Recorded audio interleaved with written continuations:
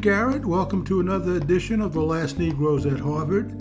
There were 18 of us in the Harvard College class of 1963. We were born in the 1940s and are now 80 years old. Our guest is Patricia A. Turner. She is Professor of African American Studies and of World Arts and Cultures at the University of California, Los Angeles. Her research focuses on racial dynamics as they surface in folklore and popular culture. Her new book is titled Trash Talk: Anti-Obama Law and Race in the 21st Century. I'm joined by 10 of my Harvard classmates. I'm Bill Collins in Aiken, South Carolina, presently. Been here a little over 30 years. 20 years in the Navy, then worked for Westinghouse for a while, and then worked at the Savannah River site, taking care of radioactive waste. Did some consulting in hazardous waste, and I've been retired for a while. My wife is here with me, 52 years we've been married. We have 3 children who are all elsewhere in the country. Nick Bancroft, outside of Boston, Medfield, Massachusetts, classmate of most of these guys. Peace Corps for a couple of years in India, Harvard Business School, and then back to Boston and trusts and wills and investments most of the time. That's about it. I guess first heard of Obama from my next to youngest daughter, who happened to be in Boston Garden when Obama made his speech for John Kerry. She came back and said, this is a really interesting guy. He's extremely persuasive. He's very smart. Watch him. Yeah, right. That was true. Good.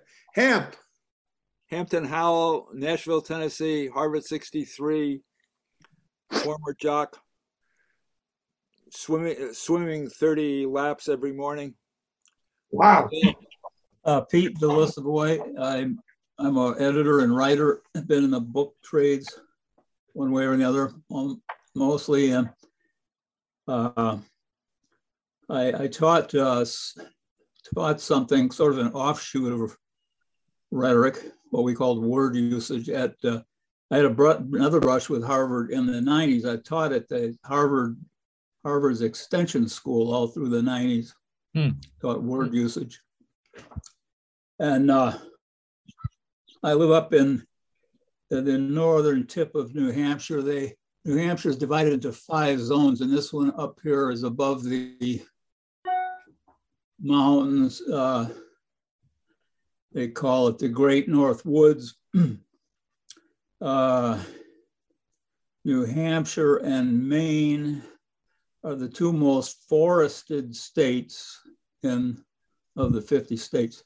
And they're also the 2 most conservative states in New England, pretty much, purple states. I remember hearing Obama came to Littleton, south of here a little bit, during the primaries, and it was interesting. It wasn't clear how he was going to do, but I remember a woman fainted during the, and I learned, we were told then that somebody had fainted in every one of his gatherings during that stretch of the primaries.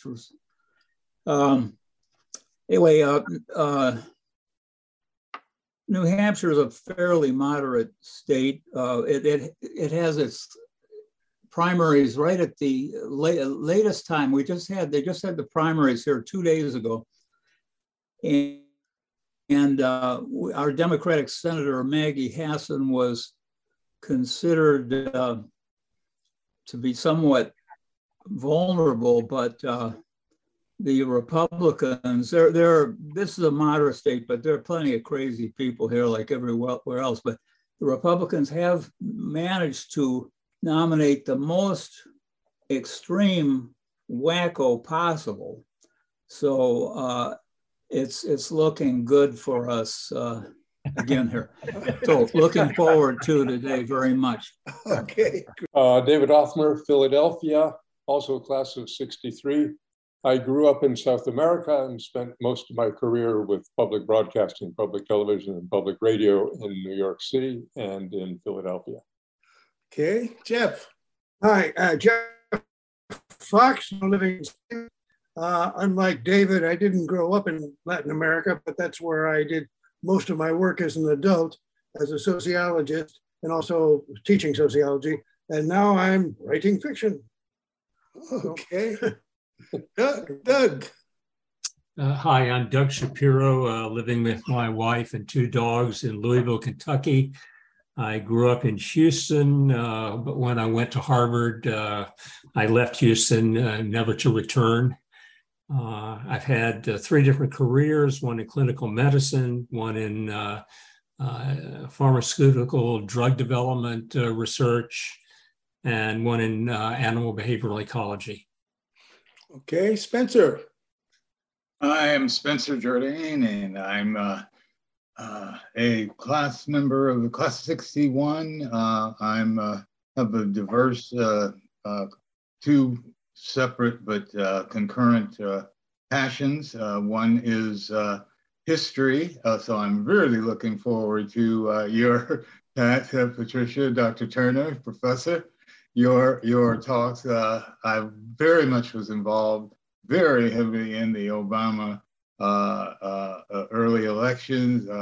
In fact, I used a walker, postponed my hip replacement, walking up and down the stairs, getting Obama. It was down in Florida, and everyone said, look, the thing's already sold up. The day after he was on the steps of the state capitol in Illinois, where I'm from, and my family's been involved in that politics for generations. And so I saw that, I saw his speech, I heard his speech, I said, he's gonna do a Lincoln campaign. You know, his whole, right away. I knew what his campaign was just listening to it. And down here they were saying, oh, well, you know, it's either Edwards or Hillary, it's all sewed up. And so we just started going around, and I got a chance to meet him because we were some of the people who really were out here and got his first people on board. So looking forward to it. Okay. Marcy. I'm Marcy Benstock in New York City. I had a nonprofit that has worked for decades for fairer, wiser public spending policies and spending priorities, and preserving rivers as rivers instead of sites for real estate development. All right.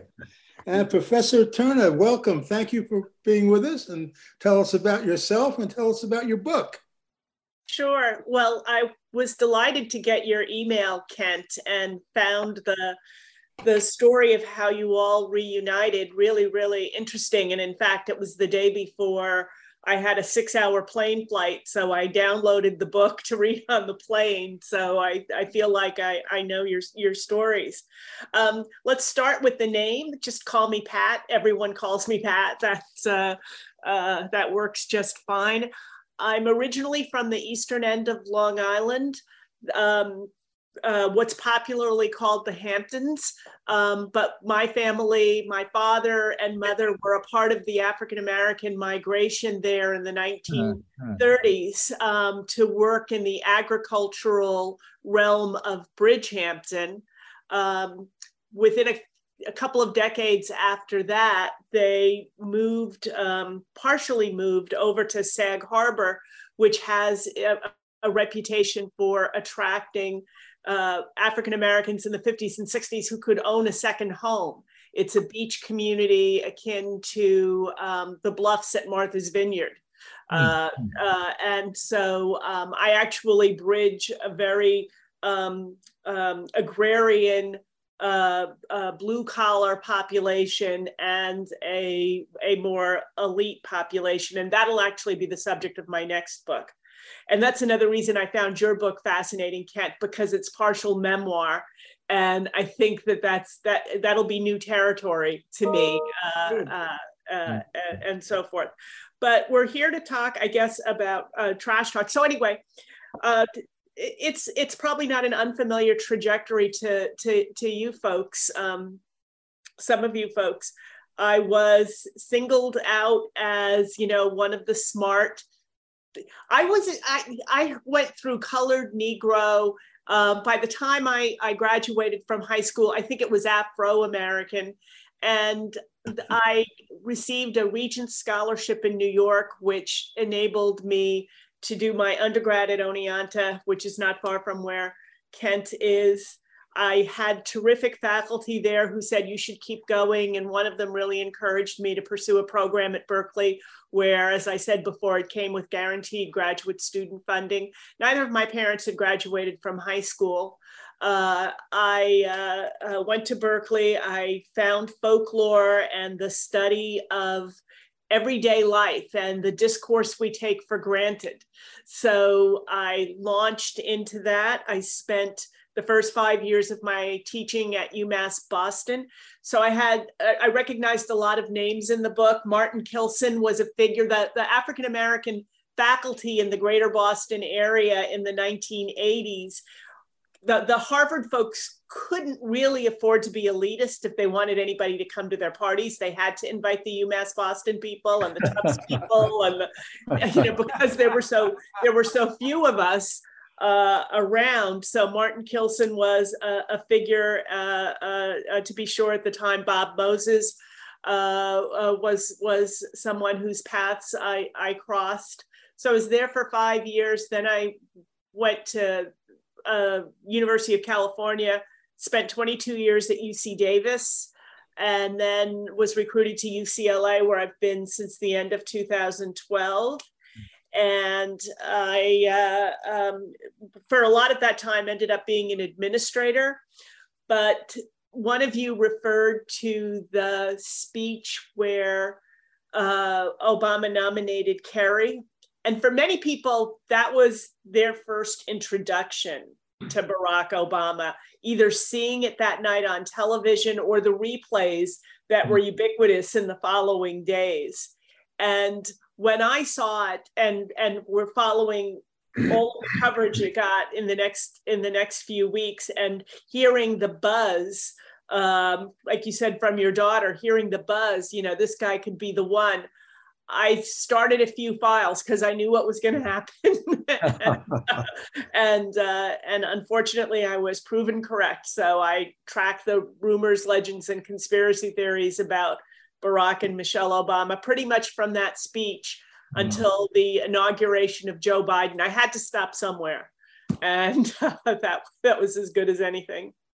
So the book is divided up into chapters that focus thematically on some of the lore that he had to confront. And really, I actually had to leave a fair amount out because there was so much. So I start out with it's not exactly chronological, it's chronological sort of through the themes. So I start out talking about what people at the time dismissed as the silly stuff. He won't wear a flag pin. He won't salute the flag. He won't say the pledge of, he won't sing the national anthem. The whole first chapter are the attacks on him as patriotism, or not having enough patriotism to be president of the United States.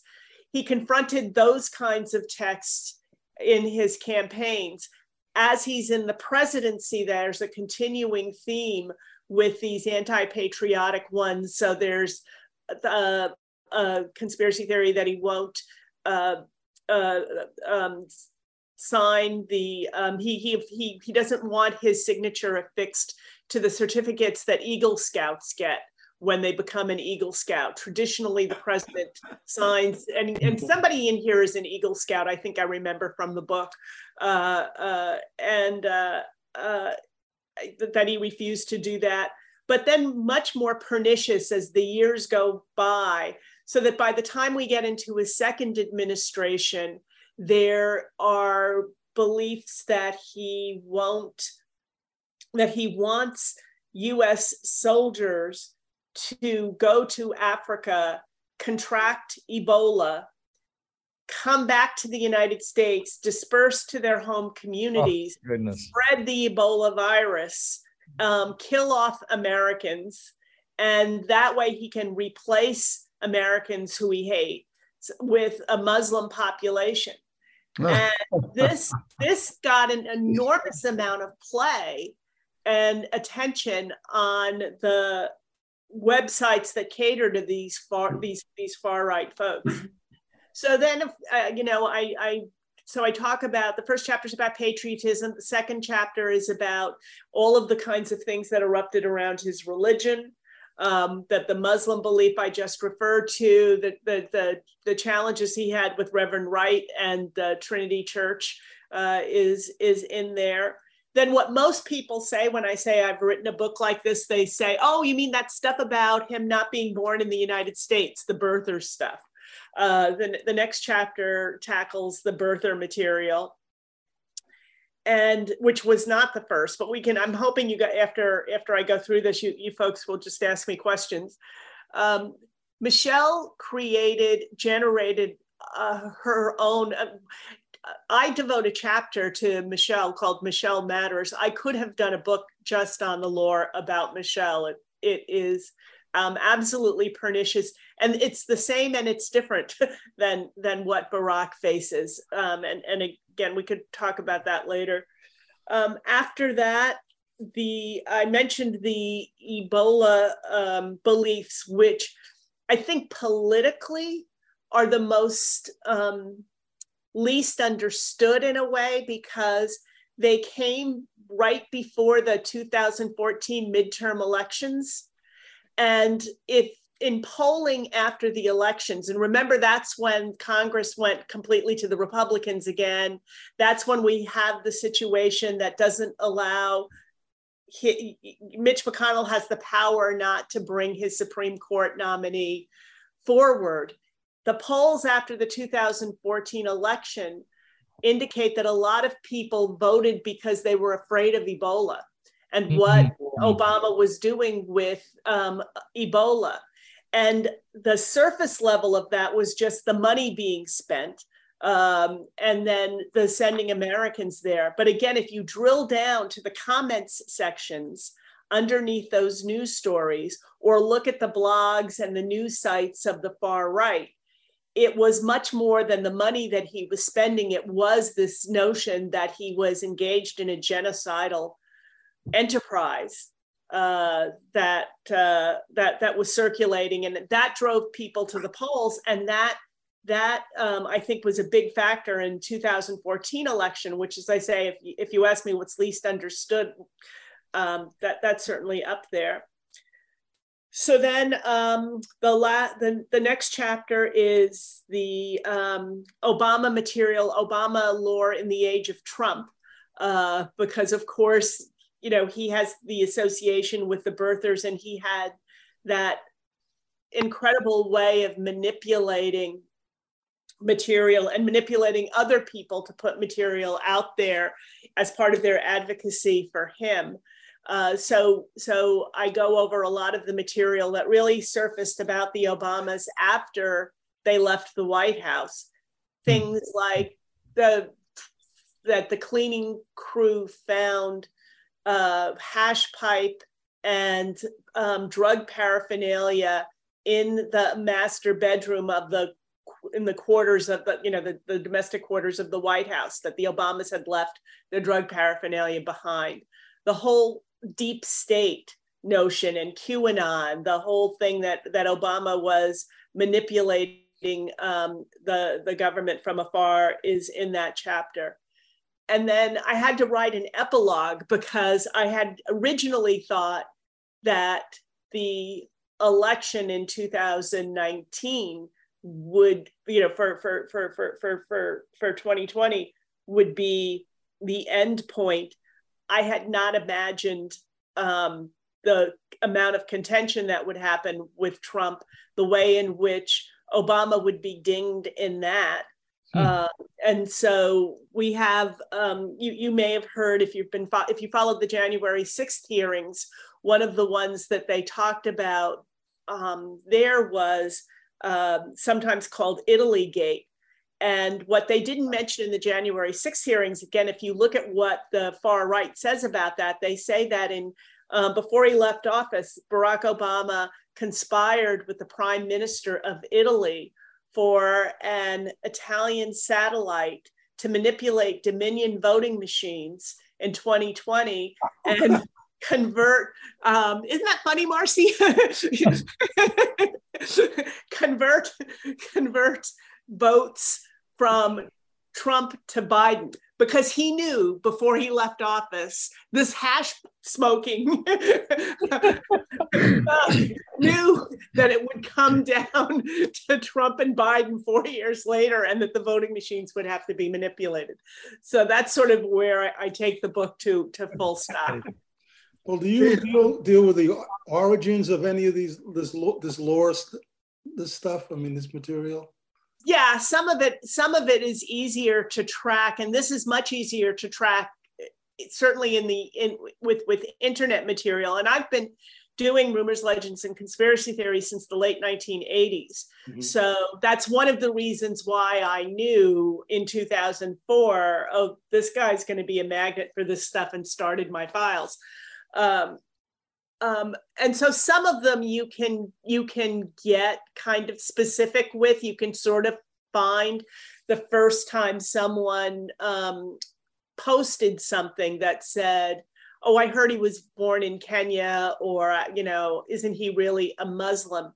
But one of the arguments that I make, and a lot of people in my field make, is that some of the more traditional of these materials, there's no one genesis. It's not like everyone who came to believe he was a Muslim can be tracked back to that first posting.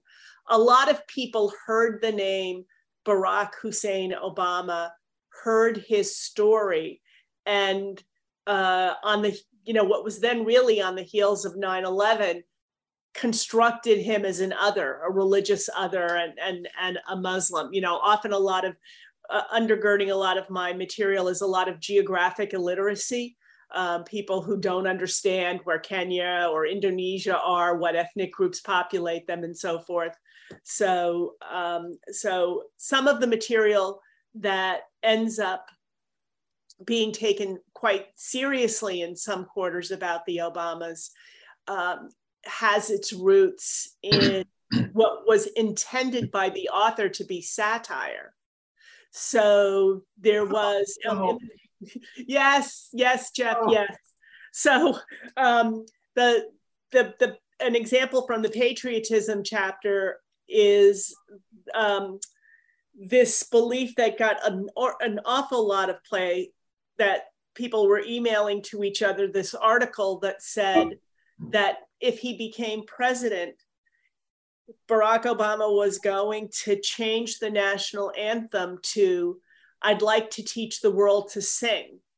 And you folks are all old enough to remember that. I talked to my students, they're like, what's that? But it was a Coke commercial, "I'd like to teach the world to sing in perfect harmony," that was popular in the 1970s. So a writer intending satire for a magazine that published satire wrote this article intending to indict the accusations that he wouldn't wear a flag pin, that he wouldn't say the Pledge of Allegiance, that he wouldn't sing the national anthem. So they constructed this interview with him in full satire, saying he wants to change the national anthem to "I'd like to teach the world to sing." And people started circulating that to each other, saying, see, this is why we can't elect this guy. He wants to change the national anthem. So it's one of several instances in which, and so we can track that one to that original, to that point, to answer your question, Kent. But others are more nebulous. Yeah. Well, yeah, the 3 6s and the manifestations there. Yeah.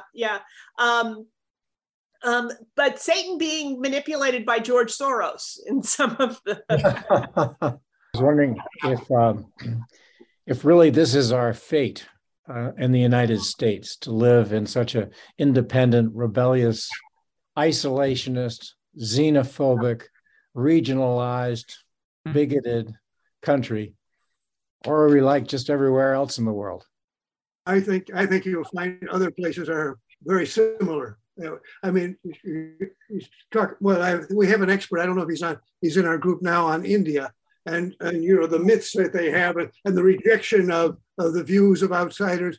I think it's a general worldwide phenomenon. What do you think, Pat? Patricia, Pat? I think Jeff is right. I think that I've certainly seen and I meet once a year with colleagues who study this material internationally. There's actually an international group of us. And so I hear annually reports from England and Spain and other places about material similar to my own. So I do think it is a phenomenon now that we have to grapple with. I think it's been around forever. Yeah. I mean, you look back at the myths about the Jews during the Middle Ages, for example. Right. Right. Or the myths about the Irish by the English. Uh-huh. And all that kind of stuff. So, I mean, it's been around forever. People make up stuff about the other in order to demonize them. I don't know what we do about that, but it's not new, I think.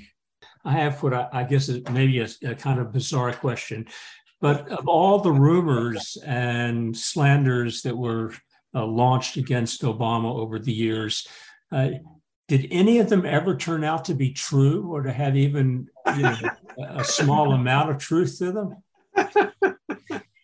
I think that's a really good question, and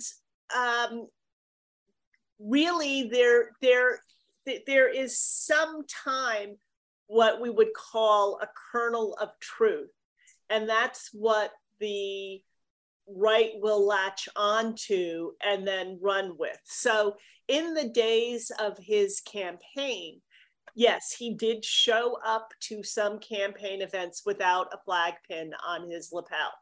So did everyone else in the early days of the 2008 primaries and so forth, with the exception of Rudy Giuliani. Whenever Rudy Giuliani showed up, because we all know how patriotic Rudy Giuliani is, he always had a flag pin on. But John McCain, none of the others had perfect pin attendance. Right? So you could say there's a kernel of truth that he didn't always wear a flag pin. He hit a point at which he was never seen without a flag pin. And if you go back, one of the things I do in one of the chapters is sort of break down his first inauguration, because I think that he and his advisors were one of the strategies that they took to confront this was to negate it without saying it. So if you look back at his first inauguration, he has a flag pin on his overcoat because it was a really cold day. I was there. I'm sure several of you were there as well. It was really, really cold. So he had an overcoat on. He had a flag pin on the overcoat. And then when you see the pictures of him with the lunch inside, he had a flag pin on his suit. And then if you see him at the inaugural balls, he had a flag pin on his tuxedo.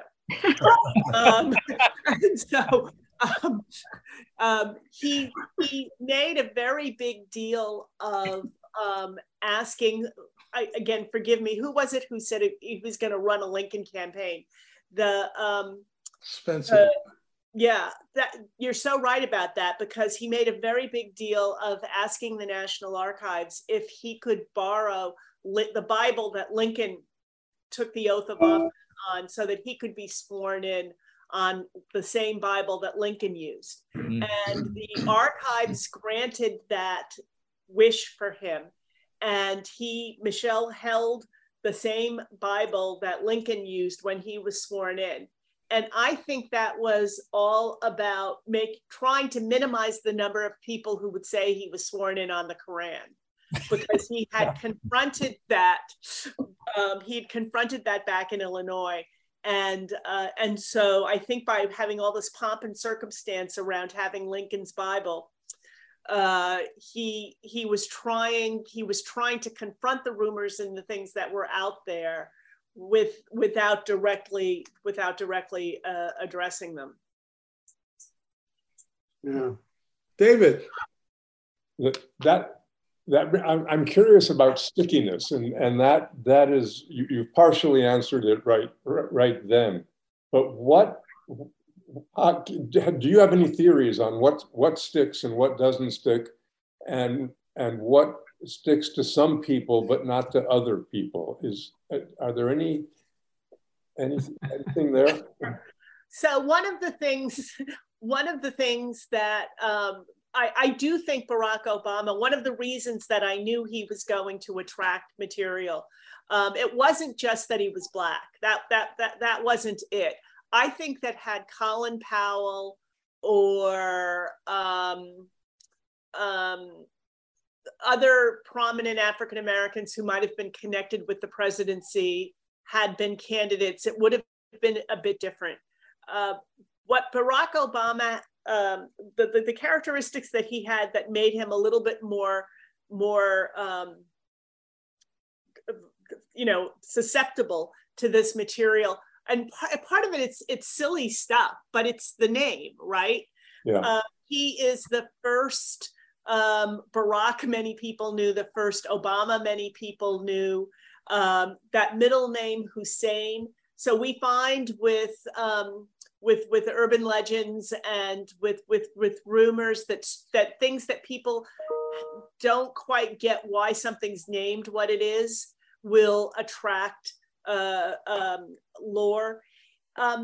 We've talked about he's not a politician that you began to hear about a little bit. And, there was a little bit of attention, and you see him more prominently and sort of come up through the ranks. If you think about Cory Booker, somebody like that you begin to hear about, you sort of trace their careers. Barack Obama came on the scene very suddenly, and there was a time when none of us knew who he was. And then several months later, that comments about him were ubiquitous. And anything that suddenly erupts on the scene like that, we tend to be very suspicious of. The imagination wonders how we managed to live without something for so long, and then it is seemingly everywhere. So that's another factor with him. He's one of those individuals that there aren't very many people that were in his heyday kind of middle of the road about him, who would say, well, I like this, that, and the other thing that he does, but I'm not sure I agree with him on this. People either were extraordinarily infatuated with him or they hated his guts. It was completely polarized thinking about him. And that's another characteristic of things that attract this material. And then the naysayers, if you spend as much time as I do in the comments following the stories, the people are responding as much to those who are infatuated with him as they are to him himself. Like very quickly, if you've read those comments, they become shouting matches between the two individuals, and it turns from being about Obama to being about you. Like, what's wrong with you that you think this? Like, how can you accept this? And they very quickly get personal between the two individuals, because the population that was mobilized against him looked at the crowds of people with the Obama signs, looked at people like Spencer, who were out there campaigning and, going door to door and trying to build support, and said, what is wrong with you? So that's another characteristic that really can attract this material. What was the process sort of in writing the book? I mean, how did you tell a little about that? So I started my files, and then I did this sort of typical college professor thing. I go to annual professional society meetings where we give papers on what we're working on at the time. And while I was a university administrator, that was how I kept my toes in the waters of my research. So I could make myself do the research that would undergird a 20-minute conference presentation, maybe a couple of times a year. And those drafts became eventually the sort of first drafts of the chapters of the book. And then I would spend time in the summers. Again, I didn't see Trump coming or succeeding the way he did. I should also say, though, that I with Obama's first election, I was as surprised as anyone else. You'll all remember what was called the Bradley effect, the notion that if polled, many people would say that they would vote for a Black candidate, but in the privacy of the voting booth, couldn't quite fill in the slot. And so I went into that election, his first election, having spent so much time with the materials as they existed then, the patriotism, the Muslim beliefs. The birther ones don't really take off till after he's elected. And I thought that the naysayers would prevail. So so don't ever follow me with. I also didn't think Amazon would be a successful company, and I couldn't figure out why people would watch YouTube. So never do the opposite of what my instincts are. Right. Bill. Yeah, I just like to wonder if, Obama strikes me as a very intelligent man. He's an excellent speaker. His speeches tend to be university lectures, however, in my opinion. Yeah. And how much of that, his obvious intelligence and his kind of excellent speaking, but kind of pitched above the average person, I would say. How much of that do you think influenced the situation? I think a great deal. I think he was in the minds of the community that was hostile to him. Obama was out of place. Like, they like to keep Blacks in their place. And that place is not Harvard. That place is not the White House. And his obvious erudition was a part. It was a part of the package of elitism that got slammed against him, and it also slammed against white male politicians as well. There's a real anti-intellectual thrust to this. Doug, did you have, Hamp? Yeah, just before I start, one quick thing. What did you say? Where did you say you were going with your next book, Pat? The next book will be the African-American communities on the eastern end of Long Island. Mm-hmm. All right. Don't forget the Shinnecox. They won't let me know. Okay. I mean, throughout the book, I remind people that he was elected, right? He was elected twice. So if every white voter was racist, he wouldn't have been elected in the first place. So he obviously attracted the population. The other thing that people have to be reminded of is that he was raised by a white mother and grandparents, and one of the in Hawaii, right? So he went to the best high school in Hawaii that he could go to. So it shouldn't be surprising that his speech and his mannerisms were familiar to people, because one of the things that I liked about reading the Last Negroes from Harvard, and why I'll recommend it, is I'm always looking for examples of stories of the Black experience that defy the stereotypes. We're put into so many boxes if you're fair skinned, you're like this. And if you're Black, you're from an urban background. You know, my next book is going to talk about my father, who migrated from the South. As soon as I say Black migration, people picture a city. They picture Chicago or Gary or Oakland, or New York. They don't picture people migrating to farm, you know, going someplace to farm. There's so many boxes that we end up getting put into. People don't picture a dairy farmer, you know, African-American dairy farmers. They don't see diplomats and publishers and all of the things that your class has representations of.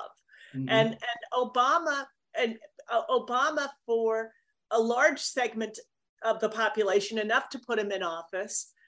You know, if you were a lawyer and there were Black lawyers in your firm and partners and everything, it was like, hey, he's a lawyer, he's like this guy, you know, and you know, there was something familiar, but there was something very, very to enough people to put Donald Trump in office. There was something very, very, very off-putting, and Obama and stories about Obama could drive them to heinous statements and heinous actions. If you take January 6th as an example of that. Jeff. Yeah, I was hoping that to hear from you what you found about the campaign against Michelle. You said that you had a whole lot of material on her and her response. Right. So Michelle is interesting because she does comply more with what people would consider the conventional African-American story, right? Parents who were a part of the Great Migration in Chicago, you know, one of those centers of African-American urban life. She was from a two-parent household with one sibling, parents who really cared about the education of their children and made that a priority. The first kinds of texts about her, when people just heard that basic biography that she went to Princeton and she went to Harvard Law, was, oh, well, of course she got in on affirmative action. You know, there was no notion that if you were from a two-family household and education had been prioritized, like maybe you could get a high SAT score and have a high average and get into a good university. I mean, that's, like I said, I got a Regents scholarship. You know, it's an objective test that you take in New York. If you have the formula that dictates that you can move forward, you can do these things. So affirmative action, people manipulated her thesis, her senior thesis. Everyone at Princeton submits a senior thesis. She did one on Black Princeton graduates and what had happened to them. And first, Princeton wouldn't release it. So the rumor was that it contained incendiary anti-white vitriol, and they were keeping it under wraps because if it were released, people would realize what she was really like. When the Obamas asked Princeton, no, please just release it, you know, let's get it out there, people cut and pasted it from it and then circulated it, this chopped up version, so that they could make her appear to be a radical, you know, in the vein of what people perceive Angela Davis to be like. So she gets the angry Black woman accusation against her. People wanted her to be more grateful for for what people perceived to have been given to her, not earned by her. When she gets into the White House, there was a really common rumor that she had dramatically increased the size of the staff in the First Lady's office because she needed to be waited on. And all of this was at the taxpayer's expense. So the motifs of the welfare queen get associated with her, which is another fairly pernicious anti-Black woman stereotype. Truth told, she had the exact same number of staff that Laura Bush had.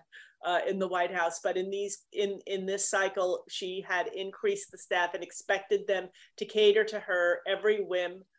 There was a belief that she went to that the U.S. Postal Service wanted to put her image on a postage stamp, and that the image that she sent over had her with a crown on her head, as though she was a monarch. So that reinforces the whole queen thing. For some of the people who've read my book already, I talked to somebody this weekend who told me that for her, the hardest chapter to get through was the chapter on Michelle and the end of it, because on the really sort of dark places on the internet, there was the circulation of beliefs that she was born Michael Robinson and had a sex change operation during her college years after she had played football in college, and that she was transsexual, and that Barack was gay. The Barack is gay beliefs are called the Bathhouse Barry beliefs. This notion that when he lived in Chicago as a bachelor, he habituated bathhouses and was a regular, and they all called him Bathhouse Barry there. So if you read comment sections after stories, you'll see a lot of references to Barry and Michael, and these people are evoking that. So the Michelle born Michael was, like I said, it was really in the ugly places until Joan Rivers was interviewed after performing a same-sex wedding ceremony, and she was asked if she thought there could ever be a gay president. And she responded, well, we've already got one. Barack is gay and Michelle is a tranny. Everybody knows it, nobody says it. And then that got a little bit of publicity. So then I begin to see this on more mainstream, in much more mainstream places, because Joan Rivers had said it. And then you will remember that Joan Rivers died in circumstances where she shouldn't have, right? It was a fairly elective surgery and so forth, botched surgery.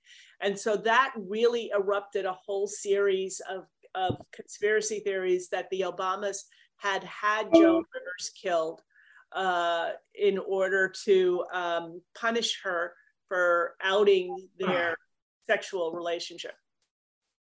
How did they explain the daughters? Oh, they're adopted. Spencer.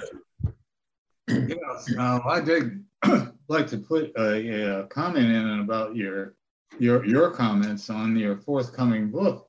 The strands are fascinating. I'm sure this is going to be a very interesting read, because when you started with the variety of the Great Migration and the assumptions, the normal assumptions, and your family going one farming to another farming, I mean, that's already a grabber from the very beginning.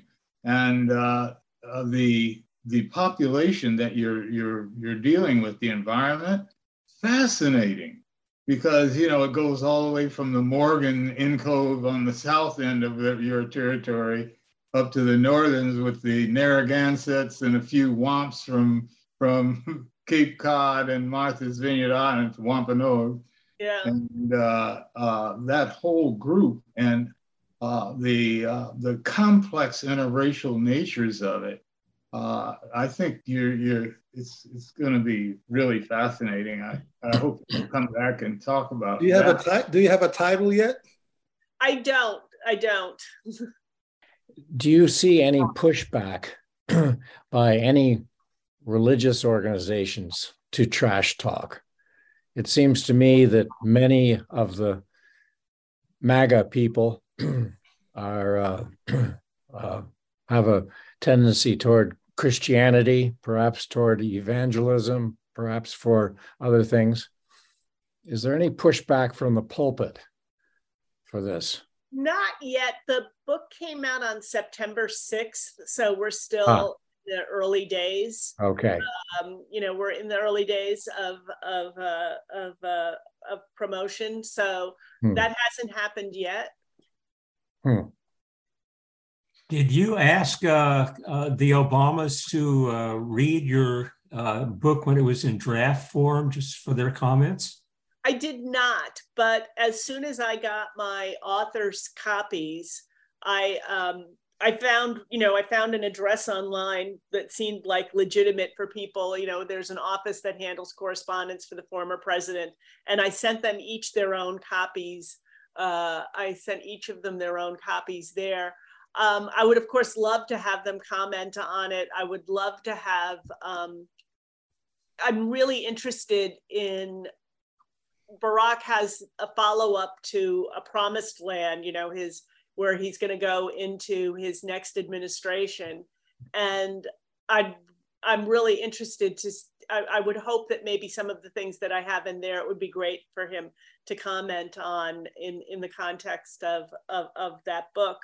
I think I can imagine it being a hard read for them, right? Like, who wants to read a book with 6 chapters that detail all the ways in which people hated you? The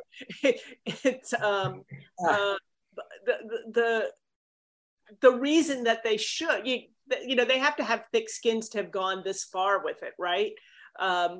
Some of them, one of my hopes would be that the next time that there are comparable candidates for the presidency, people might take a look at my book and go, oh, okay, this is going to happen. So we need to develop some strategies for confronting that, or we need to know. I feel like a lot of people were really dismissive and marginalized. They knew that this material was out there, but they thought it was a little fringe minority. They didn't imagine that they could be mobilized in the ways that they were in 2016. And so I would hope politicians would go, if where there's smoke, there's fire. Let's take this really seriously and figure out how we deploy our resources, our advertising, various strategies we would have in our toolkit to combat it a little bit. I mean, in terms of your writing, I mean, wouldn't it have been much of a hard write for you, just to, being in such dark places? How did you handle that? Part of it was that I'd been doing it for a while, and I'd made a decision a long time ago. When I was doing my dissertation in the early 1980s, I was working on slave narratives. And I did some of the primary source research at the Schoenberg in New York and the Moreland Spingarn collection in Howard. And I remember reading about some materials from after the Civil War and the end of Reconstruction. And one of the descriptions that I read was, the term lynching doesn't always mean that somebody was hung, right? It's just vigilante justice. So an example of a lynching was a woman who was actually a white woman who was reputed to have slept with a Black man and not been raped, voluntarily, out of affection or sex drive or whatever. And the punishment for her by the white supremacist was to drag her with a horse and then splay her in a field, rip her clothes off, and pour hot tar into her vagina. And I remember reading that, and I got up and I walked out of the library and I walked around the block, and I said, this is when you decide. You're either going to do this or you're not going to do this, but this is the decision point. Yeah. And I said, this informs the argument that I'm trying to make with my dissertation. People need to know this. And so I pretty much decided that day that I could stick it out. And I'm blessed with a great family. I have terrific friends. I've become a birder in recent, I have plenty of things that are in my life that when I need to walk away, I walk to something that's pleasant and affirming and positive. So I think that has made a difference for me. Has your book elicited any angry retorts from anyone? Not yet. As I say, it's early days. It's interesting. I was interviewed by Salon last week, and I noticed on their website that lots and lots of people seem to have emailed the interview and posted it on Facebook.